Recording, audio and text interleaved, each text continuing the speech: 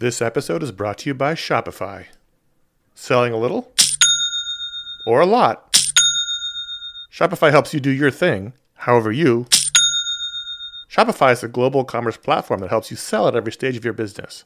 From the launch your online shop stage, to the first real-life store stage, all the way to the, hey Marge, did we just hit 1 million orders stage? Shopify is there to help you grow.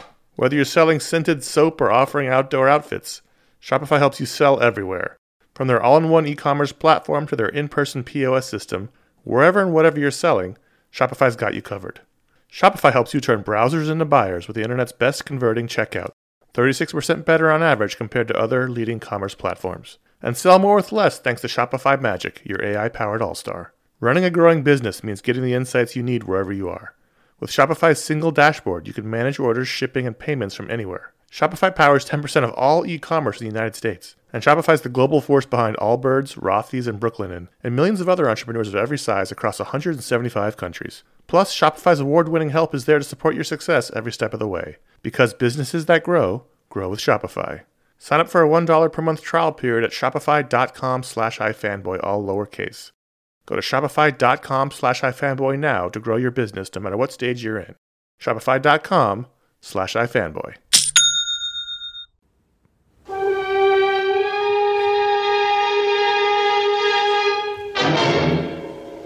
This is iFanboy Mediasplode, episode 6.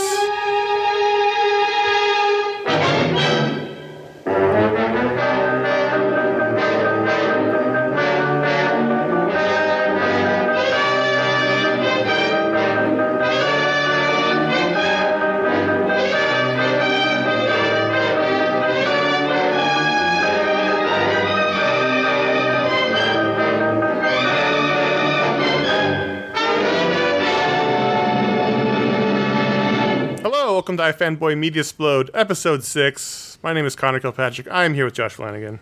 I am Josh Flanagan. Hello, Connor. And Ron Richards. Hello. And iFanboy Mediasplode is the monthly show in which we talk about things other than comic books. It was unlocked by the patrons over at patreon.com/ifanboy. We like all things, and we like to talk about them. So we usually start off with some quarantine streaming talk, but we also should talk a little bit about what we're missing in the world. Because we always end up talking about TV because there's nothing else to talk about. What the world needs now is love.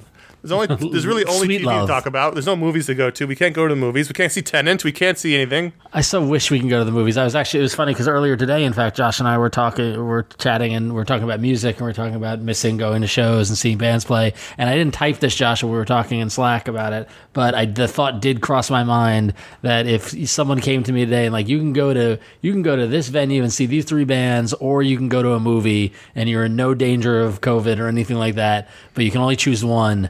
I honestly don't know what I would pick. I love live music, but I love the movie theater experience. Well, but like, do you want to watch, like, if the show was really good, yeah, but the movie was just kind of okay, then you go, I'd kind of be okay with watching it. I feel like in this scenario, it is of equal level bands that you would really enjoy and a movie you would really enjoy. Because listen, I'm not risking this wish on like, I'm not sure. I heard mixed things about that movie, or like, I don't know the opener, like. No, I think, yeah, but like if it was like, it's an okay movie, but the popcorn's very fresh and the band's good, but you've seen them a couple times, I'd go with the movie. Air conditioning. I haven't gotten popcorn at the movie theater in years because I read an article, it must have been like 10 years ago, that apparently the large tub of popcorn is the equivalent of eating like 12 Big Macs or something like that. And I was like, I know. And like, I literally was like, oh, I'm never doing that again. So I know. I love movie popcorn so much. It's a thing. There's a question for you. Connor, what is your movie theater snack? Usually something chocolate. Interesting. Like what? You mix it up, or do you have one thing? What do you do? It really just depends on where I'm going, what they have. One time I got him Bunch of Crunch, and he said Bunch of Crunch, and I had no idea what he was talking about. This was like 15 years ago. Those are the little Nestle Crunch nuggets, right? Yeah. I usually get that if they have nothing else, but like... Interesting. There's a theater here in LA that I used to go to all the time when there was movies called The Landmark, and they used to have like a local bakery made brownies for them, and it was like it's nice. Like the best brownie I've ever had, and I would get brownies and a tea, and that would be like my ultimate. You know what's sad? Connor? And then they stopped doing the brownies, and I would complain to the manager, and I never do that. Can you see him? He brushes his hair over sideways, Excuse me. That bakery's probably out of business. Sure. Probably not, but I was like, can you give me the name of the bakery? Like, it wasn't, yeah. But that's usually what I get, like it's something chocolatey, and Yeah. I try not to get a sugar drink. Never get a drink. Oh, never get. What do you mean? I'm a Raisinets guy. I like Raisinets, actually. A good box of Raisinets during a movie, man. There's nothing I better. don't usually get candy. Candy's like if I'm like, fuck it, we're making a day of this. But I will usually get popcorn, and I will get a massive soda from the thing. Are you trying to kill yourself? Yes, I mean clearly, yes. But like I have the Stubbs Premier, whatever. So they upgrade like all your drinks and whatever just gets made large automatically, and then. So I'm like, okay. They have the cherry vanilla Dr. Pibb, Mr. Pibb. That's the only place you can get it. Like, and they've shut down all those freestyle machines everywhere. You can't use them anywhere.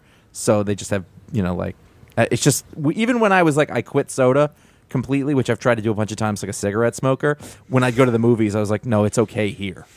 Because that is part of it. But so I got I got an email from AMC because I just said I was one of those Stubbs people, which has worked out really well for me because my theater's really cheap, so my rewards go a long way. And it was saying, they like, please come back. We're going to be safe. We got filtration. There's social distancing. There's plastic. There's whatever it is. We clean everything all the time. And I was like, you're making a pretty good argument. And I'm a hard liner with social distancing. Like, I haven't done shit. All those theaters are doing that now. I was on the Alamo website, and they have their whole big welcome back, and it's everything how it's going to work. And when you return to theaters, these theaters need to open. Yeah. It's a problem.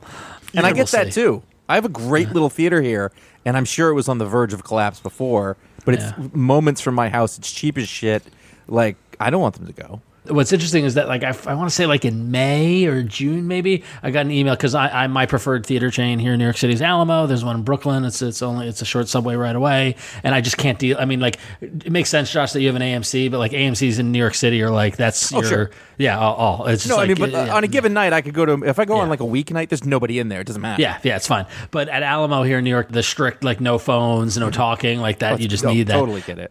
I used to go in Queens, and every time it was like, all right, here we go. You remember we all went and saw Borat in Queens, and it was just I like remember that. It's like a frat party. Well, the last time I went to a movie at an AMC in Manhattan, I think it was Trainspotting 2, and like half the theater was on their phone the whole time, and it was like, oh, God. I remember at that Borat one, people were like, took calls. It wasn't just looking at it. It was like, yeah, hello? Nah, I'm in a movie.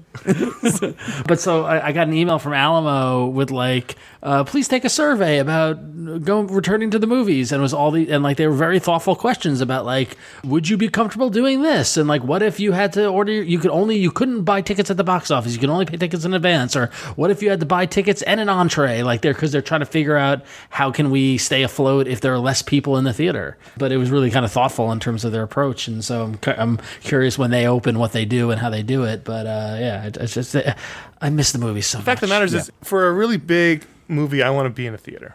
Yeah, everyone's got great TVs and they got good sound, but my TV's really nice and I got good sound. But like, I want to see like Star Wars in a theater. I want to see Marvel movies in a theater. I want to see big, epic, well shot Christopher Nolan movies in a theater. I don't want to see them at home for the first Well, aside from that, I have a huge, I mean, like I was talking about this to some folks at work.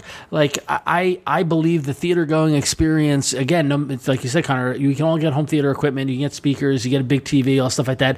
Nothing replaces the idea of going somewhere and going into the theater and like this experience is catered to this exact thing. Mm-hmm. You know, no matter how good your home theater is at home, it's not going to match, movie theater cinema quality. And then also like it is far too easy to be distracted at home. Yes, that's exactly even if I didn't go to Alamo, take your phone out during the movie, and like when you're at home, I'm gonna check my phone. I'm kind of bored, or like, oh, I've got to fold that laundry. Who's that guy?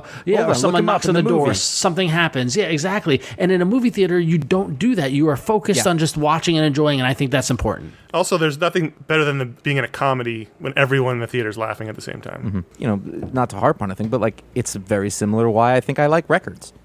Like. Yeah.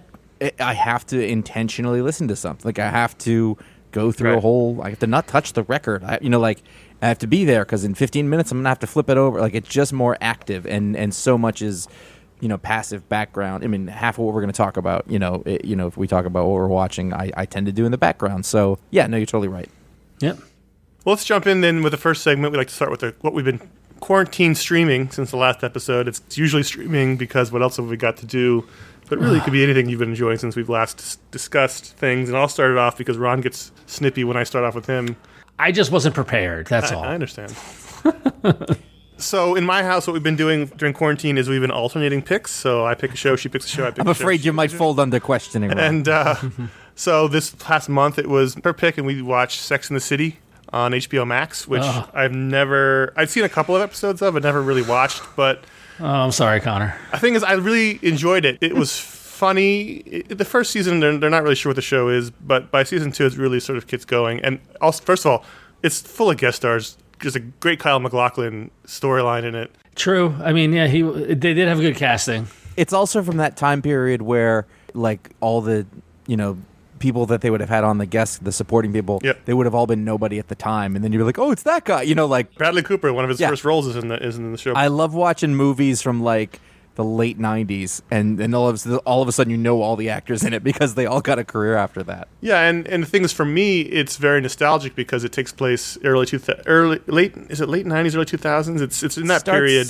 Starts about the same time as The Sopranos. Because around the midpoint is when 9/11 happened. So it's late 90s, early 2000s. That's when I graduated college, was living in New York, was single, was going out all the time. So It's it was of the time, right? very of the time. No one's got phones. The hot areas in town where we were going out after work. Like all that stuff was very familiar. That was the meatpacking district, right? Meatpacking district. Yep. Bars there, and that's a whole storyline too. Like it felt very.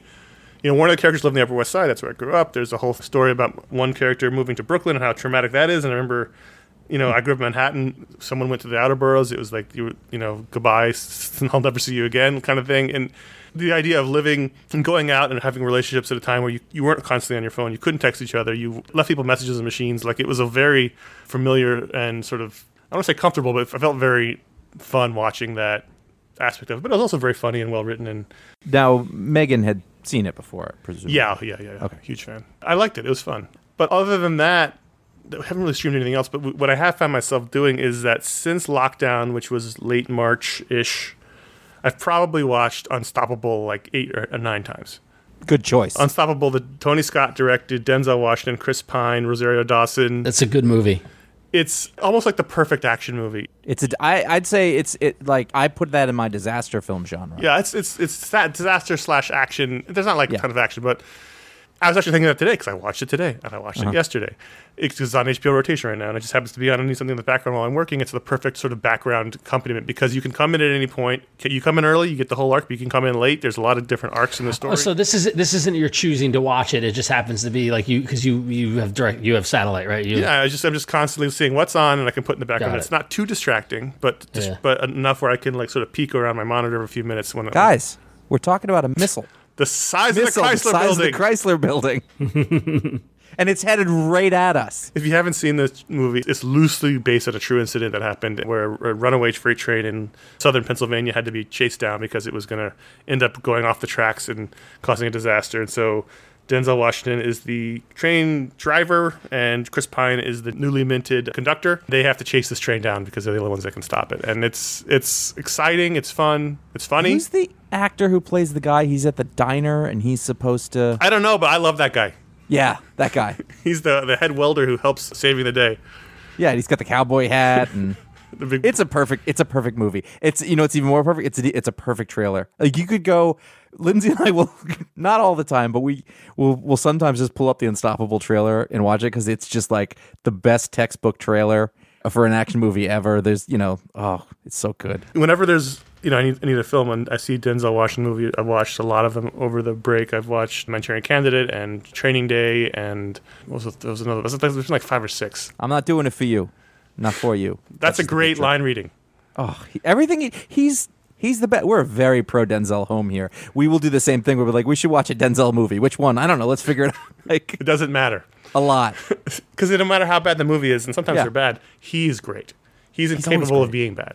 So that's what I've been doing, watching Sex and the City, 6 seasons and about 9 times Unstoppable. I think at the end of March, I started watching Malcolm X, and I got about halfway through it, and then my work day was over, and I had to go back and do whatever, because that's what I do. I put stuff on during work. And then next day I came off, and they had taken it off of whatever service it was, and I didn't get to see the end of it.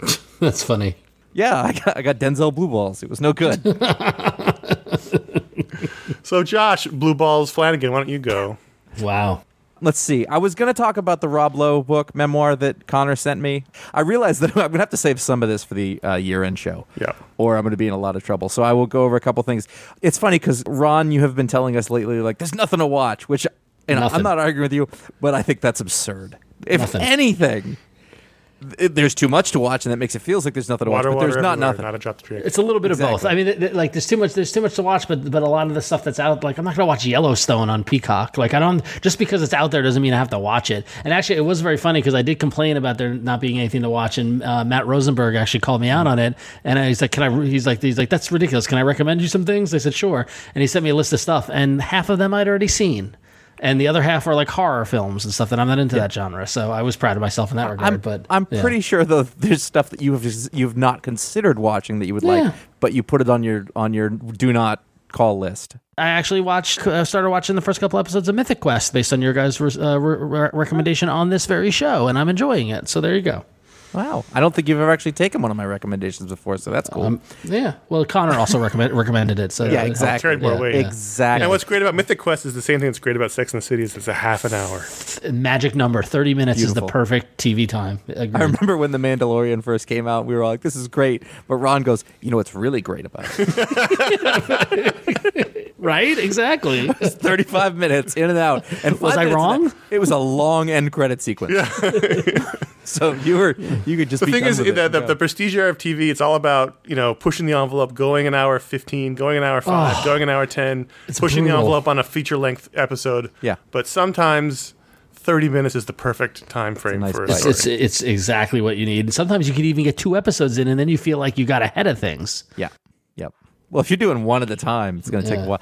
Anyway, so you know how you've got like we've all got a queue. I have a queue I've got a Hulu queue. I've got a Netflix queue. I've got one on there. Is there an app, by the way, that sort of brings your queues together so you can see all the things that you save to watch later? There's a bunch of apps that do that. I should do that. Yeah, like the TV tracking type things to say, I'm going to watch this later, I've watched, and all this sort of stuff. Yeah. There's an app called Hobie that does it, Hobi. Okay. There's a ton that do that. Interesting. Okay. It'd be great if I said that and you went, God, there isn't one. We got to get on this. No. Stop the Anyway, show. So I'm flipping around on Hulu. Basically, at this point, I do just I don't know what I want. So I'll just open up one of the random things. And I saw on my list on Hulu at some point, I had put the FX show Trust on there. And Trust is the J. Paul Getty, the third kidnap story. There was also a movie called All the Money in the World, which famously replaced Kevin Spacey with Christopher Plummer. And it was okay. It was fine. And I had put this show on my Hulu, and I thought I probably would like that. And then I never thought about it again. I think largely because I did not like the screen grab, which is the kid, and he's painted all funny, and it's weird. It's like a David Bowie album or something. So I threw it on the other day just because I'll try this. And I do this a lot. I'll throw something on, and then I realize it's over. I didn't really pay attention to it, and I move along. But it hooked me real fast. Well, this is Danny Boyle. He executive produced it. He directed the first 3 episodes, I think. Something like that. I watched it when it was on. It was good. If he didn't direct them all, then he was guiding it. He was definitely telling. Well, he set the tone and the style, which they then aped for the rest of the series. Yeah, and it's a real good show. There's a killer cast. You've got Donald Sutherland as John Paul Getty Sr. I don't know who the kid is who plays the third, but he's fantastic. Yep. Great casting. You've got Hilary Swank. You have a star turn by Brendan Fraser. It's all this period stuff. It's in the early 70s, and it's in Italy largely. It's a hell of a show. I don't know where they got the music budget for this show, it's pretty big. They are It's like Pink Floyd, the Rolling Stones. I was like, Jesus, how are they paying for this? I thought the Italian side of it was the most interesting. Donald Sutherland's great and Brendan Fraser's terrific, but the whole side of the kidnappers and how that plot unfolded and how it was a mess and how it all went bad was really great. Yeah, so if you saw that other movie and you thought, I've got that covered, this is much better than that. Well, it's like 6 more hours in the movie. Yeah, but that's not always a good thing. You get to go more in depth into all the characters and the side stories. And Brendan Fraser is a very different character than Mark Wahlberg played in the movie, largely because Brendan Fraser wasn't playing Mark Wahlberg. It's a great show. I had Lindsay, I was like, you should see this. This is really fantastic. And so she's been watching. She goes, this is a good show. So that's awesome. The one other thing that I sort of watched by chance one day was I watched The Banker. On Apple TV Plus. Anthony Mackie and Sam Jackson, and basically it's a story about, I want to say, the late 50s, early 60s in Los Angeles. Basically, a black entrepreneur tries to buy real estate, but he finds out he can't. And so they come up with this scheme, not really a scheme, but just a way that they have a white guy played by Nicholas Hoult front for them so they can buy, real estate and sort of own things in a time when they weren't really allowed to do that. And it was a great movie. It was really interesting from a social standpoint. It is hands down the best Sam Jackson I have seen in a Sam Jackson role in a long time. It reminds you that when he wants to, he can turn it on. Oh, it was 100% still there. There wasn't a thing where, it was fun watching him in Captain Marvel and all that, but this was Sam Jackson. It wasn't fun to watch him run. No, well, yeah, but it wasn't fun to watch Robert De Niro punch somebody in The Irishman. So it's sort of like that. But no, super quality Sam Jackson, really good supporting cast. I didn't have a problem with the punching in The Irishman. It was the kicking. Yeah, whatever. It was just so stiff. It was anyway. So yeah, really enjoyable. Sort of surprised me one day, and I just sort of threw it on, and then I was like, oh, I'm hooked, and I always like that feeling. Ron.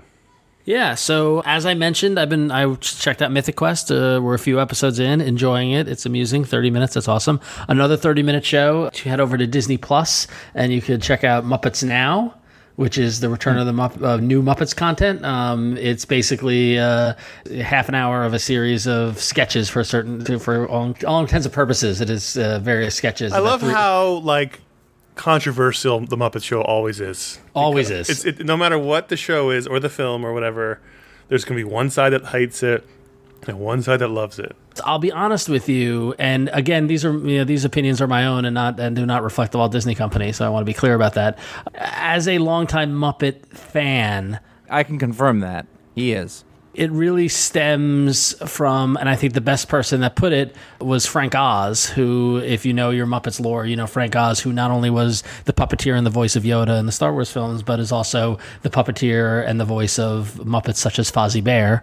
Miss Piggy. Bert, I believe, Bert and Ernie. Frank Oz says, as much as Disney loves the Muppets and wants the best for the Muppets, and they truly believe they can do it, they don't get it. And that's ever since Jim Henson passed away, that has been the problem, because the issue with the Muppets is that ever since Jim Henson passed away and the Muppets went into kind of, first with Henson Productions and then Disney got involved and stuff like that, it got turned into this regurgitating cycle of pairing the Muppets with celebrities and watching everyone react. It's the Muppet movie over and over again. Well, right, except that the Muppet movie was done by Henson and had celebrities, but the celebrities weren't the primary focus. The Muppets were always the primary focus. And so much of this comes from the writing and from the approach to the Muppets and the general vibe to it. And under Henson, it was clever, it was satirical, subversive. it was subversive. Yeah, exactly. And unfortunately, recent Muppets, and by recent I mean dating back to the mid-90s, have been anything but that. They've been very safe. It's been very just like, hey, look, we're the Muppets, and you love us. And did you like the movie? I did. Well, so the first, so there are two modern movies. There are two modern movies. The Jason Segel one, and then there was the sequel to it. The Jason Segel one came really close. It had. I liked it a lot. I liked it a lot. I did enjoy it. It was funny. It got a little too hokey. Like a little too there are points at it where it got a little too kind of precious and proud of itself. The second movie it just went right back to the old formula where it's like, here's a contrived plot. We're going to throw celebrities in and, hey, look, it's Ricky Gervais and the Muppets and Ray Liotta and the Muppets and Tina Fey and the Muppets. And it just made, acting in a Muppet movie is the equivalent of you hear the actor saying, well, my kids, told me I had to do it, that sort of thing. And which is hey, just, that worked out for us with Lord of the Rings. True. So, fair. Viggo Mortensen. The two Muppet movies, the most recent one, the Jason Segel one, was good. The Muppets Most Wanted, not so good. The one season of the Office-like mockumentary drama, kind of style, was good at times. It was uneven. Exactly. It was uneven. There was a weird subplot where Fozzie was dating a girl and her family wasn't accepting of her dating a bear. And then since then, we haven't had any real Muppet content until this. And I will say it's not, if you ask me, it's not great, I'll be honest, but it's not awful. It's mostly good. right? There are moments of shimmering moments of like, okay, yeah, this is fun and this is Muppets. There's still like the first episode had a whole, Kermit interviews RuPaul, and it was just RuPaul with Muppets, which is like whatever. But the Swedish Chef sketch is pretty funny. The Pepe Game Show sketch was pretty funny. I actually do love the framing device is Scooter is uploading the content to Disney Plus, and you see his desktop and he's getting texts from Fozzie. Like they're bringing it into the modern time, but keeping a lot of the Muppet sight gags and humor and stuff like that to it. So I don't know. We're only a few episodes in. I love the Muppets. Any Muppets to me, like I want Muppets in my life. So new content is welcome. But it's definitely, for whatever reason, it is hard to recreate the magic that they did in the 70s and 80s with the Muppets. Henson's dead. I know, exactly. And it's not the 70s. Like it's just it's a very of the 70s. Yeah. But then in addition to that, on a whim, we're like, what do you want to watch? I don't know. Let's watch this. We watched on Netflix that Speed Cubers. It's a documentary about competitive Rubik's Cube competition. That so sounds like something you would watch. But here's the thing. Documentary, and I was like, all right, let's like 40 minutes. Mm-hmm. Right? Like not by no means was it like a full-length movie. And it focused on these two kids. One kid is an Australian kid who's a superstar in the Rubik's Cube space. And then the other kid is a kid from California who is autistic and got super into using the Rubik's Cube and was a fan of the first kid, and then worked his way up and then has beaten the first kid's world records. And now they're friends, but they keep beating each other's world records and beating each other in competitions. And these kids were just the sweetest, like the nicest kids you've ever seen. And I thought it was going to be one of those, oh, look at this weird, quirky, like competitive cultural thing, but it turned out to be like really, really, truly heartwarming, and like, oh wow, there are good kids in the world, and like it was just super nice. So I don't know, it was. Well, anytime you go into those subcultures, there's always great stuff in there. The spelling bee documentary, the crossword puzzle documentary. I mean, there's always interesting things in those. Yeah, in those kind that of spelling bee documentary was a long time ago, wasn't it? Yeah. It really was. Well, who knows? What does a long time ago mean anymore? Anything from 2005, I think. The last thing I want to say isn't so much one that I watched, but one that I've watched many, many times, and now you can watch it again. One of the greatest movies from the 80s is now available in a new 4K DVD version and streaming. I know where this is going. Yes, it's a movie called Rad. They released it in 4K on Blu-ray and also on streaming again, so now you can see the cult classic of Rad, the best BMX bike movie in the 80s ever. It is now very easy to watch, and I strongly recommend. It's one of the greatest films of the 80s. All right, so that's what we've been watching and enjoying since we last talked. But let's jump into the main event of this episode, which is Perry Mason. And I'm glad we're talking about it because at first I think I was the only one watching it. Perry Mason is HBO's latest prestige drama, and for my money, when HBO is on it, it still produces the best prestige dramas on TV, at least for now, until AT&T runs it into the ground. Over the last couple of years, there's been a bunch of times they've proved that, and I think, The Watchmen was, and then this comes along. I think the only reason you watched it before me last time is I just hadn't gotten to it. Well, also because I was a huge Perry Mason fan as a kid, so... Yeah.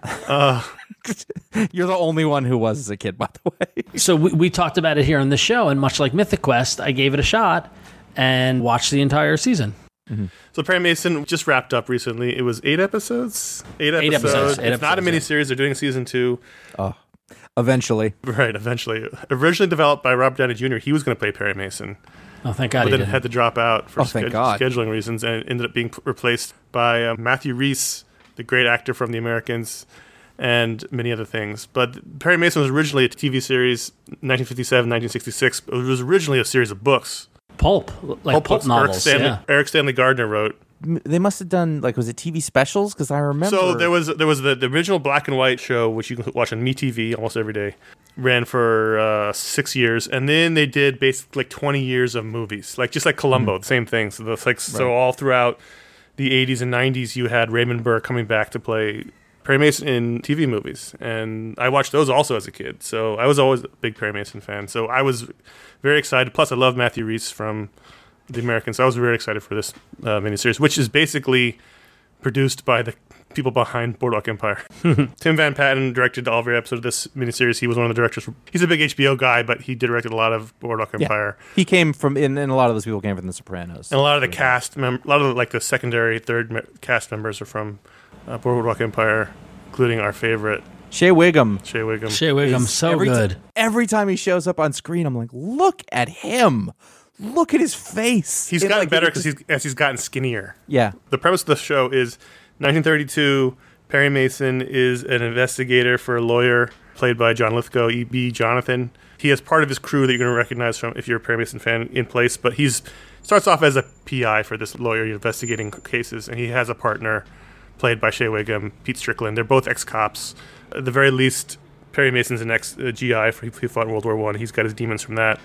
And they, start off just investigating low-rent stuff. Basically a character like... Fatty Arbuckle. Fatty Arbuckle, yeah.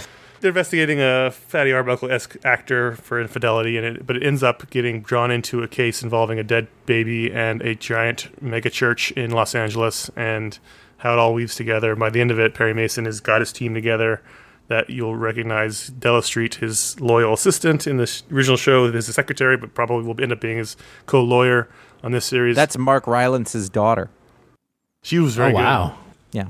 And Paul Drake, in this series, who is one of the earliest black cops in the LAPD, ends up having to quit and join their firm as their new investigator. And I thought this was great. I love period pieces. I find the 30s utterly fascinating right now. Yeah, 1932 is a really interesting time to do a show, especially in LA. Early LA as well is very fascinating. Yeah, it's got that. The LA Confidential. The LA Confidential kind of feeling. Although LA Confidential is a little later. Yeah, exactly. Like the glorious kind of Hollywood time. Yeah, but this show really brought you to that time and place in a way that I feel is different than any other thing that I've seen with it. And it's very and because it was early 30s, not late 30s. Yeah. And the difference between early 30s and late 30s is that, Prohibition is still in effect, so that's kind of lingering. The Depression starting. You still got old, shitty cars, you don't get those nice curved, kind of LA noir kind of cars yet. It's still kind of very boxy, Model T early lights. generation cars, yeah. Exactly, yeah. In that same way, like the Depression has started, but it hasn't really kicked in that way yet. So it's not about just like soup lines and shit. But then I think one thing that really got me in that sense is that Perry has a flashback to war, and it's World War One, and I went, "Oh man, that's because you don't." I don't know. I feel like we don't talk about those veterans and what they did after the fact very often, and his story from World War One is gut wrenching. Yeah, so I think that was really good in the time frame. And also, it's like Chinatown. It's in LA. It's a lot of farmland. It's not developed. LA took a long time and wasn't really settled as a city. Probably more than 10 years before the show. And there's even a part where EB, who's much older, and talks about when he had his first law firm was next to the blacksmiths. In the old West Town in like the late 1800s, and you're just like, oh right. That's why I find it such interesting. It's like this interesting transitional time between like what we consider to be really old, like the Old West, versus modern times, which sort of begins like the 40s, 50s, and this is like that the 30s, late 20s, early 30s is like that weird transitional point where people are still riding horses. Mm-hmm. But there's also cars and there's planes, and anyway, I found it fascinating. But this is a great cast: Matthew Rhys, Juliet Rylance, as Josh said, Chris Chalk as Paul Drake, Shea Wiggum, Tatiana Maslany, who plays Sister Alice, who's based on a real person, and John Lithgow, Nate Cordry. He's so good. It's just full of Stephen Root, Lily Taylor. Yeah, Stephen Root is great as the district attorney. Matt he was Frewer, and Matt Frewer is the judge. Yeah. It was Lily Taylor is the mother of the church. Kind of zealot. One of the other things that gets to happen, because of the time frame, is that there are instances, and I think Stephen Root probably best evidence is that, like, it's a little hammy, and I don't mean that in a bad way, but they get to chew the scenery and be a little melodramatic in a way that works because of this time frame, and it was really enjoyable. Like, to all the every time Stephen Root said a word was really great, and then when Perry goes up against him, it's even better for that. So you just kind of it's a little in the past. You get to make it a little more like old Hollywood. I gotta say, I'm going through a Matthew Rhys thing. And well deserved, because for me, so I didn't watch The Americans, but the Mr. Rogers movie. Oh, I forgot to mention earlier, still watching a lot of Mr. Rogers. Good. Currently, right now, King Friday is making everybody do paintings of him because he likes to have pictures of him around the castle. Yeah, totally, he's the king. But so that was really my first kind of exposure to him. And then in this, the dude is great. He's incredible. He's got such an emotional presence. Right, that you really, whether it's frustration or anger or whatever disappointment, he is some way able to translate that in a way that I haven't seen an actor in a while, and it's really impressive. What's great about this particular role here is I don't want to spoil The Americans for Josh, but he basically never gets to hit this level in The Americans. His character in The Americans is very constrained. Yes. And he has to be. So here, when he blows up, I'm like, oh shit, I've never seen Matt Reeves yell before. Yeah, so what happens is we start watching this, and I had seen, I'm aware of The Americans. I tried to watch it at one point and didn't get very far. And I'd seen Mr. Rogers' Neighborhood, and I He was in the Post noticed as well, him. Daniel I was Ellsberg. like, oh, I kind of noticed that he was in like a really great episode of Girls, and I kind of noticed him, but didn't quite. And then right when Perry Mason started, I was watching. I was like, this is pretty good. And then I heard a Fresh Air where he was on with Terry Gross, and he's Welsh, and I know that or whatever. But to hear him in his real self, he's a goofball. he's such a different person. Yeah. So then you come into Perry Mason, and I was like, holy shit, he is owning that character in that space in a way that He's not an actor that plays himself. He's yes, and he's an actor. and so yeah, it's funny how that works, huh? so we started watching The Americans. We went back and started to watch through it again. And he's really good in that, and he gets to do a bunch of different things, and you know they get him his disguises, so there's all sorts of different people. And then we go back to, I don't want to say, I was like 2 or 3 episodes into Perry Mason, and I start watching. I think we went right from watching an Americans to the new Perry Mason episode that came out that night, and he walks on screen, and I went, oh my God, because he looks exactly the same, but he was a completely different person, and I was like, that's amazing. Yeah. It's not even a thing that I can describe how he talks or whatever. Like his bearing is just a different person, and it's the weirdest, most subtle thing, and I'm way into it right now. It's interesting because he's not your traditional leading man. Like, he's a good-looking guy for sure, but he's not your traditional like square-jawed guy. He's also he's like his hair's thinning, but he has this presence that is you can't take your eyes off him, and he's Connor, you so said captivating. something to me like he becomes a sad, like inner turmoil character better than anybody else for a person who doesn't seem like that at all in real life. And there's a ton of that in this series. He's very good at being sad. He's I defy you to find anyone better than him at playing a sad character. But what was great about this is, it starts off it's parallel storytelling, right? So you're following the case of the kidnapped. It's not exactly the Lindbergh case, but it's got a lot of echoes of the Lindbergh case where a baby's kidnapped and ransomed, the baby accidentally dies in the kidnapping, and that's the main thrust. But then you've got this strange megachurch story going on to the side, and I remember telling Josh, because I didn't know Ron was watching, I was like, they need to figure out this church story. Like, they need to incorporate this pretty soon. And then it all comes crashing together towards the end. No, it's so funny you say that because me and my wife were watching it. I want to say we were like maybe 3 episodes in. I turned to her. I'm like, I know the case is about the dead baby, but I think it's really about the church. So it was just really well done. I liked the 8-episode length. It was great. It wasn't like they had to stretch it out. Occasionally with these like 13-episode, 26-episode seasons, you're like, well, that was a good episode, but really, did we need it? This is like all on point. I will tell you something. There's one thing that stuck out to me, but I'm not upset about it, was that I'm going to say this because whatever. Perry Mason's a lawyer. Yep. And right. I was about halfway through, and I was like, "Wait, he's not a lawyer.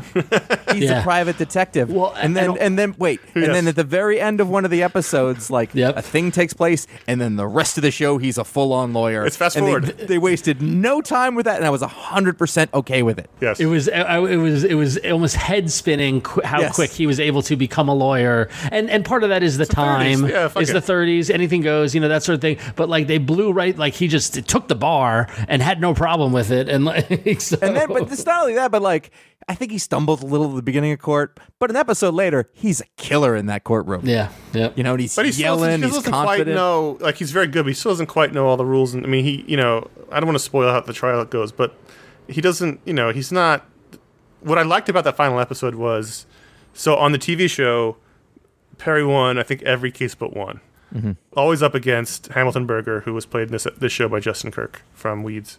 He's awesome. Oh, he's always great. But his specialty was to harangue the guilty party on the stand until they confessed, or present them with some miracle evidence at the very last second. And so you're watching the last episode, and that's what's happening. And I was like, wow, they're just going to go for it. And then there's a great reversal on that. Yep. This doesn't work in court. You can't actually get someone to confess. No one confesses on the stand. And so I was like, that's a nice way to sort of acknowledge the roots of Perry Mason, but to go in a different direction. And I thought that was really great. It was really just a really smart show. What's interesting about this is because I remember when it first came out, I was telling after you guys had talked about it, I mentioned to my wife, it's like, really, they remade Perry Mason, and it was so long ago. for the, I mean, what's 60s. Yeah, It ended in the 60s. Yeah, so 50s and 60s, nearly 60 years ago, right? So there's not so much cultural relevance to it. Movies went to the 90s, but still. Yeah, but still, other than Raymond Burr, I couldn't tell you anything about the show. You watched it, but I didn't. I knew it existed, but I didn't know what Connor it was. knew a lot more about it than I did. Yeah, and knowing that it was rooted in pulp novels, not just like the old TV show was based on these pulp novels, so it's got even a richer history than I even realized. And being able to take that in the time period and then tell, and Connor, I don't know if you watched every episode, but they never got into his origin story, right?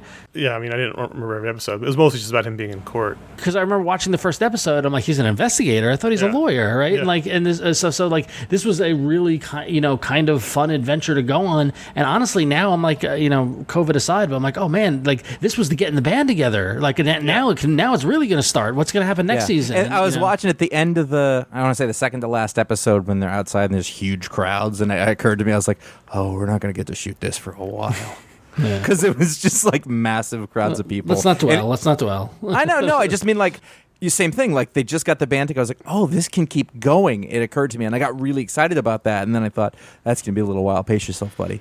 Yeah. And it can keep going and tell different kind of stories. I mean, what was interesting was in the original show, Paul Drake is your blonde, square jawed, waspy guy, and here he's a black character, and it allows for a whole different kind of storytelling. And at first, I thought, well, they're kind of pushing the boundaries of credulity here, because how effective can a black investigator be in the 30s? But then there's a great sequence where he does some investigating for Perry, and you see how he can exist on the margins of society at the time and use that to his advantage. And I thought that was really well done. And plus, they add the element of Della being a closeted lesbian, and that was a new twist, and that allows for different things. There was a lot of interesting things. Gloves. I do gotta say, yeah, Della's girlfriend. Every scene she was in, she stole the show. I thought she that was a great, and we got just enough of her. Like it wasn't, and I thought they revealed that relationship in a great way, and it was used within the story, as an element that was really strong. But that actor, when she was answering the phone and when she did her moment of delivering the evidence in court, like every time she was on, I'm like, she's delightful. She got spunk.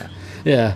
Yeah, it was a great courtroom drama. It was a great mystery. There was a lot of interest. It tied into historical elements of not just the country, but L.A. It was. I thought it was good. Good twists and turns. It was good. I mean, like good courtroom drama. Good, like and it was just so well done. And we joked about length of TV shows, and and with the 30 minutes being the optimal to get in, get out. But like these hour long shows on primarily on HBO. Connor, to your point, that the premier TV on HBO. Like going back to like I talked about it when I talked about Boardwalk Empire. When I love that, like it's like getting lost in a movie that's 1 hour long, and it's so funny because I started late, so we were a few weeks behind, and we were, I do like to, I'm not a big binger. I've said it before. We like to, we watch an episode, try to wait a week or at least wait a few days to let it linger, to discuss and build up excitement.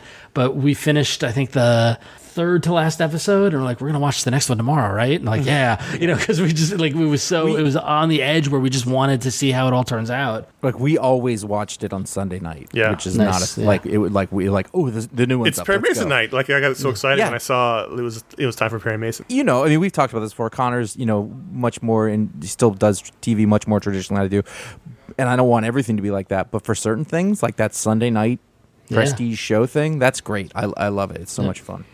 So we can look forward to season 2 of Perry Mason in 2025. At some point, this show may get into talking about how there's no more TV, and Ron will be correct. And there's nothing to watch. We'll get into that. I really should adjust that. There's nothing good to watch. That's nothing that I want to watch. That's the qualifier. No, there's nothing that you think you want to watch. This is a great segue, Ron. So what I thought we'd do this week was we do a grab bag segment. I come up with a bunch of questions for you guys. You guys don't know what's coming. They're all related to media. And I thought I'd just pepper you with some questions, and we fill the last 10 or 15 minutes of the show. 2 things I love when podcasting. 1, a good grab bag segment, and 2, not knowing what's coming. I like that too. Yeah. Connor's good at these. Yeah. On the Goodfellas Minute, he came up with the fun fact out of nowhere. Didn't tell us, just started doing it, and it became a highlight of every episode, so he's good at this. Here's your first question related to what Ron just said. What one TV series would you most want to make the other one watch? Ooh. If you could force Josh to watch a series and he has to watch the whole thing. My answer is already I've already got it. I feel like I know what Josh's is, but I'm curious what Ron's is. Why don't you go, Josh, and we'll let Ron think about it? I have qualifying questions, but Josh can go first. Well, I can guess what Josh is. Maybe. Josh is. Okay, so What am I going to say? Is it something that I think he would enjoy? Mm-hmm. No, it's not a hate watch. It's not a hate watch. Right, You're going to really like, hate watching Beverly Hills 90210. But what show that he hasn't watched or won't watch that you most wish he would watch that you could make him watch? Oh man, it's a great question. Josh, you can start. I know what your answer is. It's Friday Night Lights. Oh, that's not what I thought you were going to say. I thought you were going to say The Wire. I thought you were going to say Fargo. I think Fargo is fantastic. It's a really good show, and I think that he's not watching it because he doesn't think he will like it in the same way that he isn't watching Friday Night Lights. Friday Night Lights is I don't like football. Exactly, which is stupid. I don't like boxing, but Rocky's a great movie. The point being, though, it is the best teen drama I've maybe ever seen. And you love that shit, and you would love it. I have zero doubt in my mind that you would love watching that show, and you would come back and be like, I can't believe fucking Riggins did that. And it's just a simple fact. The football has nothing to do with it. The prosecution rests. Wow. This is hard.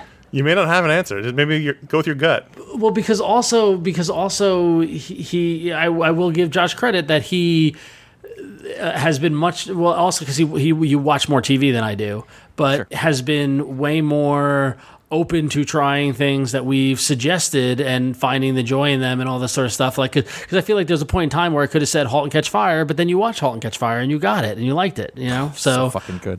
So good, right? So good. It's the best character drama of that decade. Yeah, so good. I mean, so without getting a full catalog of everything that you've watched, I got to lean on what I think you probably have never watched and would never watch, and I'll go with a favorite of me and Connor, and that's Twin Peaks. I was realizing you were getting to that. Yeah. I feel like he would hate it, but I think he would find things they would appreciate in it. Yeah, I think that's true. I will amend it. Yes, and I hope that would be the case, that you would find things that you like that. But I also amend it and throw The Good Wife at him. I could see that. Although I did try it at one point. It was a little too Be careful. standard. It felt a little too standard network drama to me. Be careful. It's the most morally ambiguous network television show in the past 20 years. Yeah. The best guest cast of any show, maybe. I feel like I've gotten in early. If I'd gotten in early, I would have been okay with it now, but seems too daunting. Because it's like old school network 26 episode seasons, right? Like it is long. It's a whole thing. Yes. I mean, but it's funny because you guys were both big ER fans, and I didn't watch it until much later. That's right. Which was now a while ago also. But I did catch up while it was still on air. You set the tone, Josh. I know. Let's switch. I'm sorry. If I had an answer for both of you right now, and I've been mentioning this lately, but for both of you, it's The Nick, which you can kind of only watch on Cinemax. It's ER 1900, New York. And there's literally you set the tone moment, and I was like, oh my God. And it's the best Clive Owen I've ever seen. I do want to watch it. It's just very hard to watch. You would. It isn't. You just go to Amazon and you get their Cinemax trial that gives you a week. You pay $10 for the extra month if you need it, and I don't then have you're a done. week. It's 2 seasons. Let's switch gears here to a subject that you both love. Tell us your first live show and the last live show you went to. Live music show? What was your first live music show? What was the last one you went to? Shit. You don't know those? Hard to remember. The last would be the easiest one, I would think. No, that's the hardest one. I don't remember what the last one was. He's got little babies. Yeah, seriously. They're not little anymore. They're little. Man, they're the little people now. It's really freaky. They didn't get easier. He's not like he's rested now. I gotta go and look at my calendar. Hang on. What was the first one? While you think. Yeah, what's your first show? Well, depend. This is a tough question for me because the first one was when I was like 8, and I tagged along with my dad and my sister to Nassau Coliseum. My dad was taking my sister to go see Power Station, which was a band that featured members of Duran Duran and Robert Palmer and all this sort of stuff. So he brings up a good point: is that any respectable music interview will ask, "What's your first show?" And there's always 2 answers to that: is the first one you saw, and then the first one that meant anything to you. Well, exactly, I would say the first one you chose to go to on your own, as opposed to you went with your parents or something. Oh, man. Well, yeah, so the first one in my... Well, okay, so I will break it up in this because because my friends in high school were in bands that then got involved in the local music scene. I can't remember my first show that was like a hardcore show and that sort of thing, because actually I do remember it. It was at the Right Track Inn. It was my friend's band was in a band called Time Alone, and he played with a band called Clockwise at the Right Track Inn. But those are all like local scene stuff. But then the first time I went to the city was to see Suede at the Academy. Me and my friend got on the train after school. It was a Friday night, and we went to see them play at the Academy. There's a Britpop band that I discovered in 120 minutes, and it was just an amazing night in the city. And we met girls at the show, and then took the train home with them. And I caught a flower from the singer from this. Brought the flower home. This Britpop thing. And then with the way the trains went on Long Island and everything, this is the night before the PSATs, and I got in at like 3 a.m. or something like that, and I just fell asleep. And this is 1992, 93 maybe. So I reeked of smoke because all the clubs you could still smoke in. And I woke. The test was at 7 a.m. or 7:30 or whatever. So I just got up. I fell asleep in the clothes I went to the show in, and I got up and went to school in the clothes I went to the show in. Mm-hmm. And so I reeked of cigarettes, and then I fell asleep in the middle of the test. And and let's just say I got a very low grade, which then prompted an argument with my mother about what the P in PSAT stood for, and my argument that it stood for practice, and so therefore it doesn't bullshit. Matter. Yeah, exactly. It did not matter in any way. You were right about that one. Yeah, I was. I was also up all night the day before my PSAT. Not for any real reason. Just I was with people and we were hanging out. But interesting. Yeah, but I was fully aware. I was like, well, this doesn't matter. Yeah. Do you know your last show?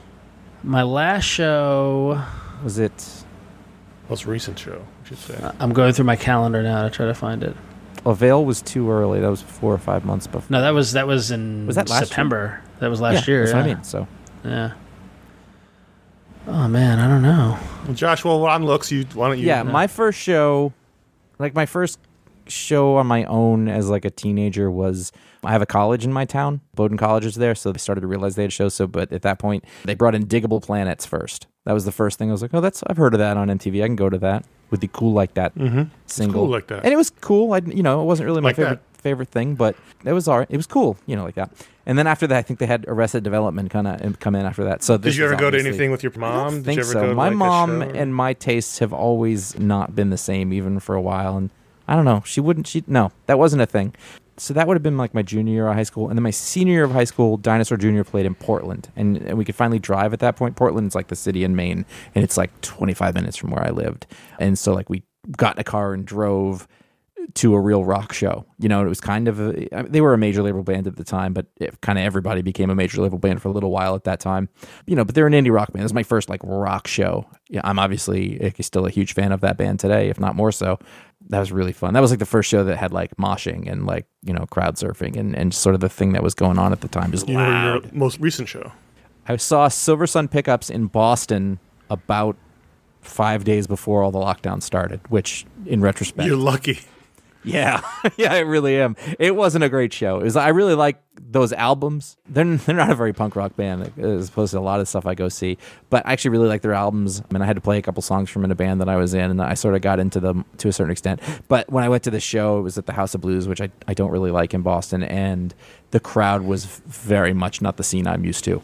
It's like, normal people who go to shows as opposed to like the shows I usually go to, which is like a bunch of people my age with beards who stand there and quietly enjoy the music, even though they're like loud, people in the shows. But it's just a different scene. But they were pretty good. It was just one of those like really polished, and I kind of wanted to have seen it, but it wasn't like a super special show. Ron, you figured it out? I'm going back in my text with my friend who I go to shows with, and I could see that between March and now November, I did not go to see Gorilla Biscuits in February because I was tired and the babies. I did not go with him to see Bob Mould because of the babies. I did not go with him to see Superchunk Acoustic. It's like a Sam I Am story. Yeah, exactly. I did not go to the band Sam I Am. That's why I said I think Avail might have been it, because that was September, October. No, I think I went to Vitus at some point to see somebody at Vitus.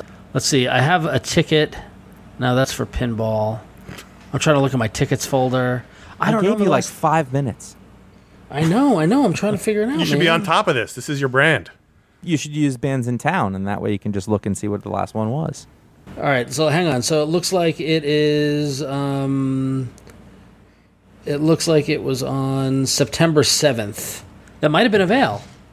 I know. Yeah, it was. Yeah. I mean, see, the thing is, though, if you're going to go out on a show. Wow, that's almost a year ago, Ron. I don't think that's true though, because I know for a fact I went to St. Vitus sooner than that. So but I don't buy tickets. I just walk in there, so I don't have that Right. sort of thing. But fairly certain. Oh wait, I can look at my Instagram. Connor, these are tough questions, man. Connor, what was the last? What's your answer to these? Yeah. The questioner doesn't answer the questions. But I wanna know. The questionee answers the questions. I feel like whatever your first one was is going to be surprising and not surprising. I don't remember. So here's what happened. A couple years ago, you guys remember I went to see Willie Nelson's 4th of July picnic? I found it. Sorry. Real quick. So I went I remember to that. see that, and then I was having lunch with my uncle and my uncle and aunt live in Austin the next day, and we were talking about the show, and I was saying how excited I was to finally see Willie Nelson. He was like, "What are you talking about? You saw Willie Nelson in like the 80s with your parents and me, and at some point in Texas, probably in Austin, I saw Willie Nelson play. Was that the first show I ever went to? I don't know. My parents were young, so they probably took me to those kind of outdoor concert things. And I don't remember what they were because I was a baby or a kid or whatever. That doesn't count. No, Yeah. it doesn't count. But I don't really go to shows a lot. I don't even remember what the last one was. I actually had a bunch of tickets this year. I can't remember. I had at least 2 shows that we had bought tickets for this year that were canceled.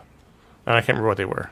I was supposed to see the Decemberists about 5 days from now, and I bought like the best tickets you could get, like front and middle. My wife was super excited, and I remember back in March, she's like, maybe we can still go. And then by April, it's like, we're totally not going.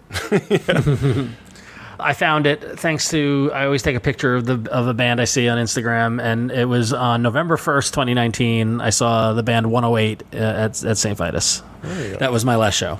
It's a sacred number of Vishnu. Exactly, sacred number of Vishnu, 108. So that was the grab bag segment. We may bring it back. Oh, that's it? Well, we're out of time, but I spent a whole couple hours writing questions down the other day, so I've got a ton of them. Oh, great. All right, I guess we can't burn through them all. No, we got to spread them out. So that was the grab bag segment. This was iFanboy Mediasplode. Again, unlocked by the patrons at patreon.com/iFanboy. If you want to support us, that's where you can go. And also, if you want to send us an email, we can do emails on this show too. Contact@ifanboy.com. Oh, that'd be great. If you want to Put Mediasplode in the Mediasplode subject in the subject line. Yeah, we'd love to do emails on the show as well. We don't just talk about comics, but we do at ifanboy.com. We have our weekly pick of the week show. Josh and I talk about the week's comics. We have fun. There's tons of stuff happening there in our community, and we thank everyone who comes and listens to the show, supports the show. We thank you. And we had a good time. This is always fun. It's always fun. And if I could promote my own crap, if you like technology, specifically Android phones, go listen to All About Android. It's the other podcast that I co-host. Every Tuesday comes out on the Twit Network. So give that a download, please. All right. And until next month, we'll be back talking about something. Who knows what it'll be. I'm Connor. I'm Ron. I'm Josh. Thanks, everyone.